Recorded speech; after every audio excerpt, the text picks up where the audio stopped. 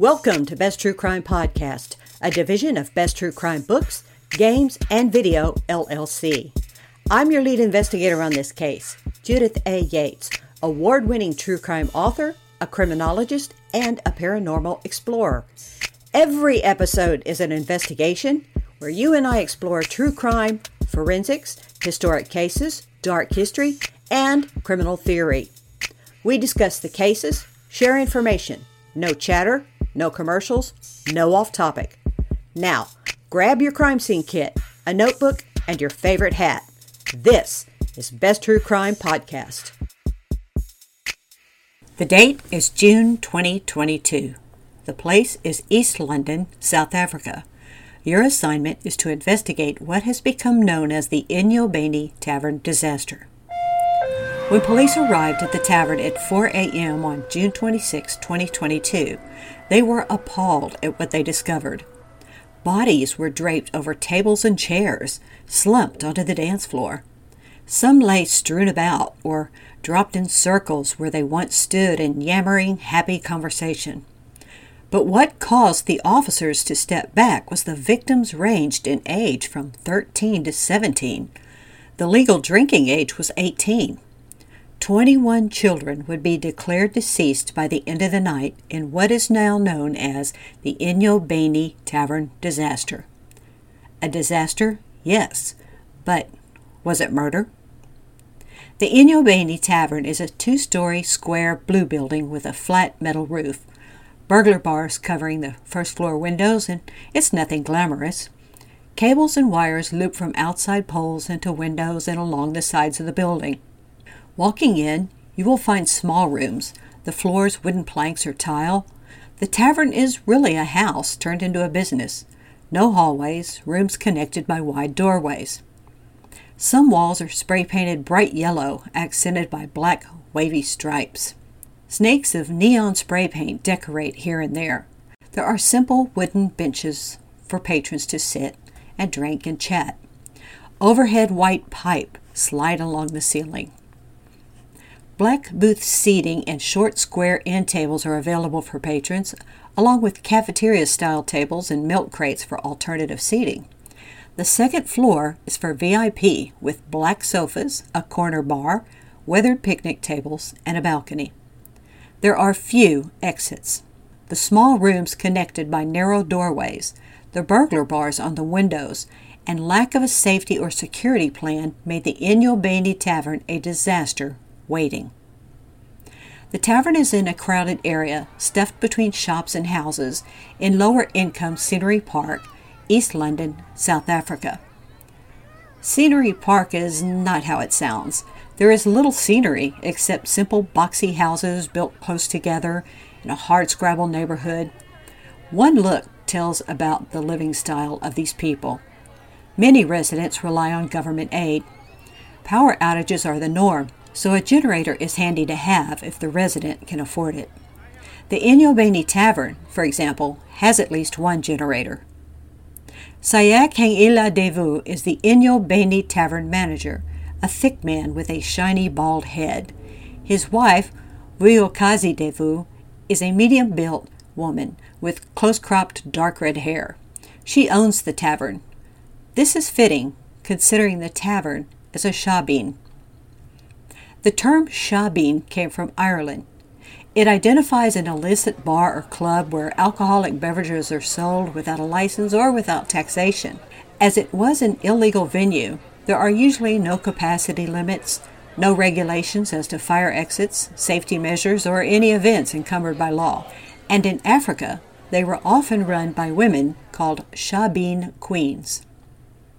Alcohol brewing is a part of world history. True to African tradition, women brew the alcohol. Shebeen queens not only brew the intoxicating drinks, but provide the place to drink and discuss anything from personal to political issues.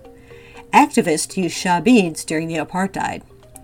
All types of people from all backgrounds and communities meet at shebeens for a drink and conversation. Sometimes there is music, dancing, perhaps a speaker. If you walk in, you might order a traditional African beer brewed from sorghum and honey. You could say they were the speakeasies, of modern South Africa. The Enyobeni Tavern was once such shebeen. Like so many taverns in urban and rural areas in South Africa, the business did not have a license. Police forces and local officials are too understaffed and underpaid to shut them all down, and a shebeen queen can slip money into the palm of anyone who will keep silent and ignore the situation. In June of 2022, the Enyobeni Tavern was advertising the big party. A Saturday night of hookah, food, and alcohol, they promised. Patrons were told to wear black and white. The tavern was celebrating not just the DJ's birthday party, but also the traditional pins down, the end-of-school exams in South Africa. To top off the many things to celebrate, it was also Youth Month, time to revel in being young and forgetting your troubles. The party date was set for Saturday, June 25th, 2022. The party was to ebb into the next day, Sunday, June 26th. This would later be called the Enyobeni Tavern disaster. Young people donned their nicest black and white clothing. Girls preened before the mirror, and boys ensured they looked sharp. Who knows who you might meet, or who might ask you to dance? There would be alcohol, of course, and hubbly-bubbly, the slang for hookah pipes. It would be a huge crowd. For just one night, you can forget you were a Scenery Park kid, and anything was possible. So off they went into the night, girls huddled together giggling, boys laughing, bouncing off each other, excited about what the night would bring. Locals watched, adults shaking their heads. They knew there was underage drinking at the Enyobeni Tavern. The noise would go on late into the night, upsetting law-abiding citizens. Complaints to officials were useless. They had even appealed to the local government, the Buffalo City Metropolitan Municipality. There were over 1,000 taverns in the municipality, but only 2 inspectors in the area where Enyobeni Tavern was located. You just need to take responsibility for your children, these adults were chastised. And even after June 26, 2022, a high official told the media, the parents need to see that their kids are kept well. The call is on the community to say, we can't allow our kids to die. It was about 4 a.m. that Sunday when someone notified the police that there were many dead at the tavern. That's when police arrived. One officer would later be quoted as saying, "There were 3 young people who were coming to speak with us when we got to the scene, and they fainted along the way." And the bodies inside. It was surreal. Bodies, the youngest being 13, on the dance floor and in circles where they once stood, or ordering drinks, slumped in chairs and sofas and draped across tables. Police began to evacuate, finding some people alive. There were no obvious signs of injury, no guns, knives, or anything crime-related. The teens looked like human puppets where someone had just cut their strings all at once and left them to fall in place. Despite the best efforts, 2 victims died either during evacuation or in transit to hospital, one of them being one of the students who fainted when initially approaching police. 2 victims would die at local clinic. This means what they consumed remained in their bodies, an investigator would later say. Local media arrived to try and catch it all, to garner interviews. A crowd of parents, families, friends, and onlookers gathered around the tavern area, and police had to push them back. Once the building was emptied, all that remained were scattered shoes, trash, broken glass, remnants of what was a fun night. A purse here, its strap busted. A pretty hat, now covered in shoe prints. Busted balloons hanging off the wall. It was a crowd crush, bar manager Mr. Gavel reported. He said he was not at the tavern, but had received a phone call from tavern security at about 1 a.m., and it was so crowded that people were forcing their way through a gate just outside the tavern. The tavern's entertainment manager, who is also the DJ, reported the same, saying there were not enough employees to deal with the crowd. Bouncers had tried to control the crowd, but it just became madness. It was so crowded that performers could not even play. He told SABC News that he noticed people being dragged upstairs and patrons fainting. He grabbed some water and poured water on one of the patrons, thinking that they had just fainted from the crowd and the heat. But someone told him, "They're dead."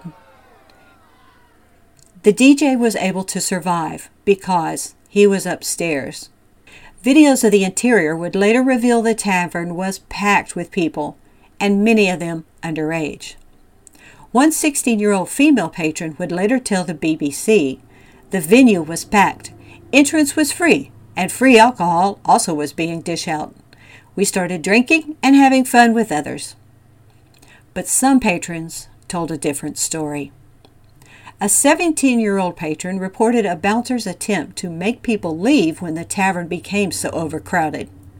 And this patron reported a security guard closing the tavern doors sprayed a chemical into the crowd. The 17-year-old said breathing was difficult as the spray hit the crowd. So the crowd began shoving one another, trying to escape the fumes and gasping for air. "Some people are dying," they were shouting. And the spray smelled like gas, another patron would report. A student who was injured in the fray fell and was just trapped by bodies. But hands and arms were coming through the group and stole his personal belongings. Another 17-year-old was quoted in Independence Online. "While we were sitting inside at around 12 a.m., someone sprayed pepper spray and we ran out. We didn't see who sprayed the pepper spray, but we were told it was the owner and he wanted us to leave. We left and went to another place. When we came back again, the door was locked and the bouncer wouldn't let us in because it was already packed inside." A 19-year-old female eyewitness told the French agency press, "We tried moving through the crowd, shouting, 'Please let us through,' and others were shouting, 'We are dying, guys,' and 'We are suffocating,' and 'There are people who can't breathe.'" This girl then passed out, describing that there was a strong smell of some type of spray in the air. "We thought it was pepper spray." A 22-year-old man told ABC News how he was at the Enyobeni Tavern that night. He was ordering drinks. He observed the doors close and then some type of chemical was sprayed into the air. "There was no way out," he said. "There was no chance to breathe." He thought it might be tear gas or pepper spray, and he was surrounded by bodies when he awoke. "The tear gas suffocated many people," the 22-year-old man reported. "That's why people died." "They were dropping like flies," a teenager told BBC News. An East London man who lived near the tavern told News 24 about that early morning and what he witnessed. He was at home when he heard glass shattering outside. Thinking it was his vehicle and a break-in, he went outside. He heard more noise from the tavern and looked to see a young girl screaming at him from a window. "Mister, we are dying!" People were hanging out of the windows and off the balcony, screaming they couldn't breathe. "Water!" they cried out. "Mister, Tata, water!" He found a water bottle and filled it, tossing it up to the panic-stricken people many times. "Children," he said, incredulous. They were children. On the first floor, patrons had managed to smash away a window's burglar bars and climb out of the window. This man ran to assist. He gave a boy CPR, pouring water on his head to resuscitate him. "Please don't die," he begged. "Please don't die on me." He managed to rescue 6 people. But when he was able to look inside the tavern through the window, he broke into tears. At the end of the weekend, South African Police Service reported 21 teenagers died and 4 were injured on June 27th at Enyobeni Tavern in Scenery Park, East London. It became the Enyobeni Tavern disaster. Now Scenery Park, East London residents were demanding the Enyobeni Tavern be shut down. June 26, 2022 was the final straw. Underage drinking. Taverns so overcrowded with no security or safety measures. How long had they been complaining? Was it because they were poor people? And everyone knew how corrupt some officials were. The tavern keys were eventually handed over to the owners, who promptly went into hiding. Family members of the owners cleaned up the debris. A mass funeral was held July 6 in East London's Scenery Park. The identical brown wooden coffins were lined up in 2 rows, topped with a spray of flowers. Over 1,000 family and community members sat side by side, under a tent. When the white plastic lawn chairs in the tent were taken, mourners sat outside.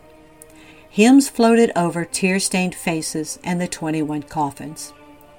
There were 2 empty coffins to represent 2 lives taken, but those 2 were interned in private burials by their families.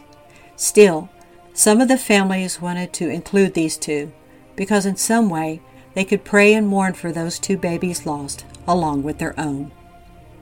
The Enyobeni Tavern disaster was not over with the graves of these 21 children. As the township mourned, the Eastern Cape Liquor Board opened a criminal case against the Enyobeni Tavern.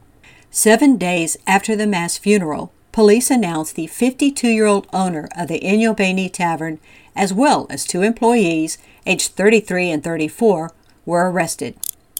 The 2 employees were fined 2,000 South African rand, about $118 in U.S. money, and the tavern manager was served a summons for his immediate arrest, and he would appear in a court of law in East London Magistrate Court on August 19th.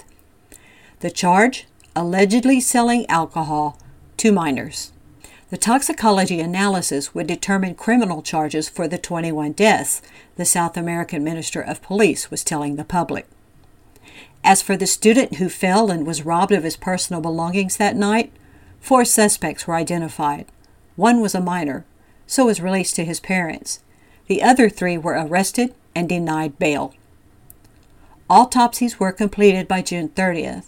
It was determined the deaths occurred between 2 a.m. and 4:30 a.m. local time Sunday. There was no determination as to cause of death, but it was not a stampede as the club employees were insisting. There were no open wounds, which are present during such an event. So toxicology tests were ordered. The chief medical officer ruled the body showed signs of carbon monoxide poisoning from the gas generators used to power this tavern during power loss, which was sporadic in this area. Another official in the forensic pathology disagreed. What about a combination of breathing the fumes and alcohol poisoning? No, that was ruled out. And then came the answer. Methanol is an organic chemical.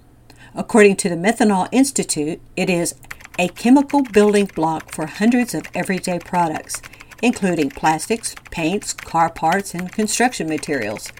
Methanol also is a clean energy resource used to fuel vehicles, boilers, and cook stoves. Methanol is extremely poisonous. About 2 to 8 ounces can be deadly for an adult. Methanol is not toxic in and of itself, but when it is metabolized, it becomes highly toxic. It smells like alcohol and will inhibit the respiration chain. On July 19th, it was reported that methanol was present in the bodies of all 21 of the deceased.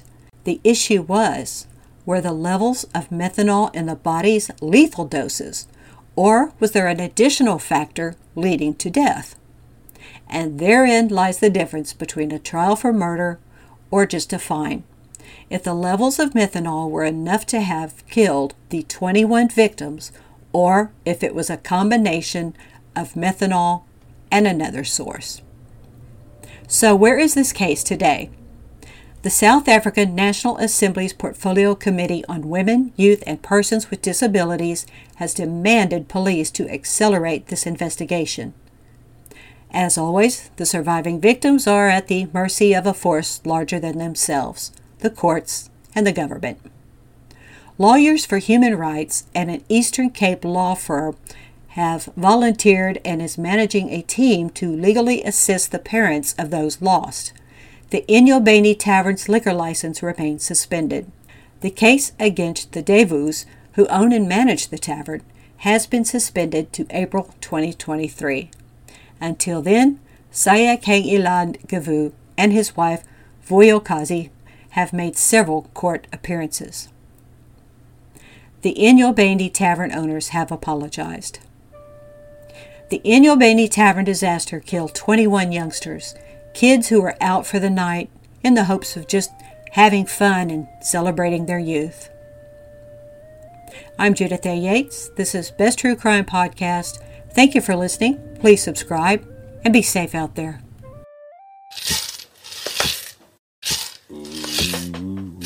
I'm Raven Rollins, and this is my Southern True Crime Podcast where I discuss cases from my former hometown. Ada, Oklahoma paints itself as an average community, but its history of murder and corruption runs deeper than any story has ever told. You'll hear plenty of special guests, including authors and experts in their fields, who visit with me on each episode, as well as other cases in the southern states.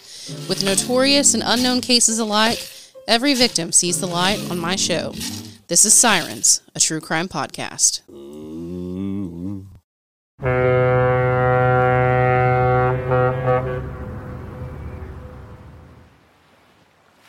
All aboard! Best True Crime Games announces its premier game, Survive the Titanic, the card game. In this game, you will meet survivors, gather equipment, and relive history. This card game combines skill and strategy with history and lore. But will you survive? The object of the game is to collect a set number of survivors and pieces of equipment into your lifeboat before Titanic sinks. But don't add luggage and watch out for those SOS cards. Just like an iceberg, the speed of a ship, or weather conditions, certain cards can change your plans in one turn. The RMS Titanic was the most luxurious ship to sail the oceans, the largest man-made object on Earth in her time. On April 10, 1912, the Titanic set sail for her maiden voyage to New York. On April 14th, Titanic struck an iceberg. 2 hours and 40 minutes later, she disappeared into the sea, taking 1,496 souls to the bottom of the ocean. Now you can travel back to 1912 in this exciting, engaging card game. As the game moves along, you will learn fascinating facts about the Titanic passengers that don't often make headlines. Collect vital life-saving equipment from 1900s ocean travel, and discover objects on the RMS Titanic manifest. The game is also a memorial to those lost, in the hopes you will allow their legacy to live on. Some proceeds will be donated to a nonprofit organization that supports this mission. For more information, go to www.besttruecrime.com and click on Games. Thank you for joining me on this investigation, exploring true crime, forensics, historic cases, dark history, and criminal theory. This is Best True Crime Podcast. No chatter, no commercials, no off topic. I do hope you will subscribe. This podcast runs off donations only. You can drop us a donation, $35 or more, and I'll send you a signed book. Just go to www.besttruecrime.com. My name is Judith A. Yates, award-winning true crime author, a criminologist, and a paranormal explorer. Thank you for joining me on Best True Crime Podcast, a division of Best True Crime Books, Games, and Video, LLC. Be safe out there.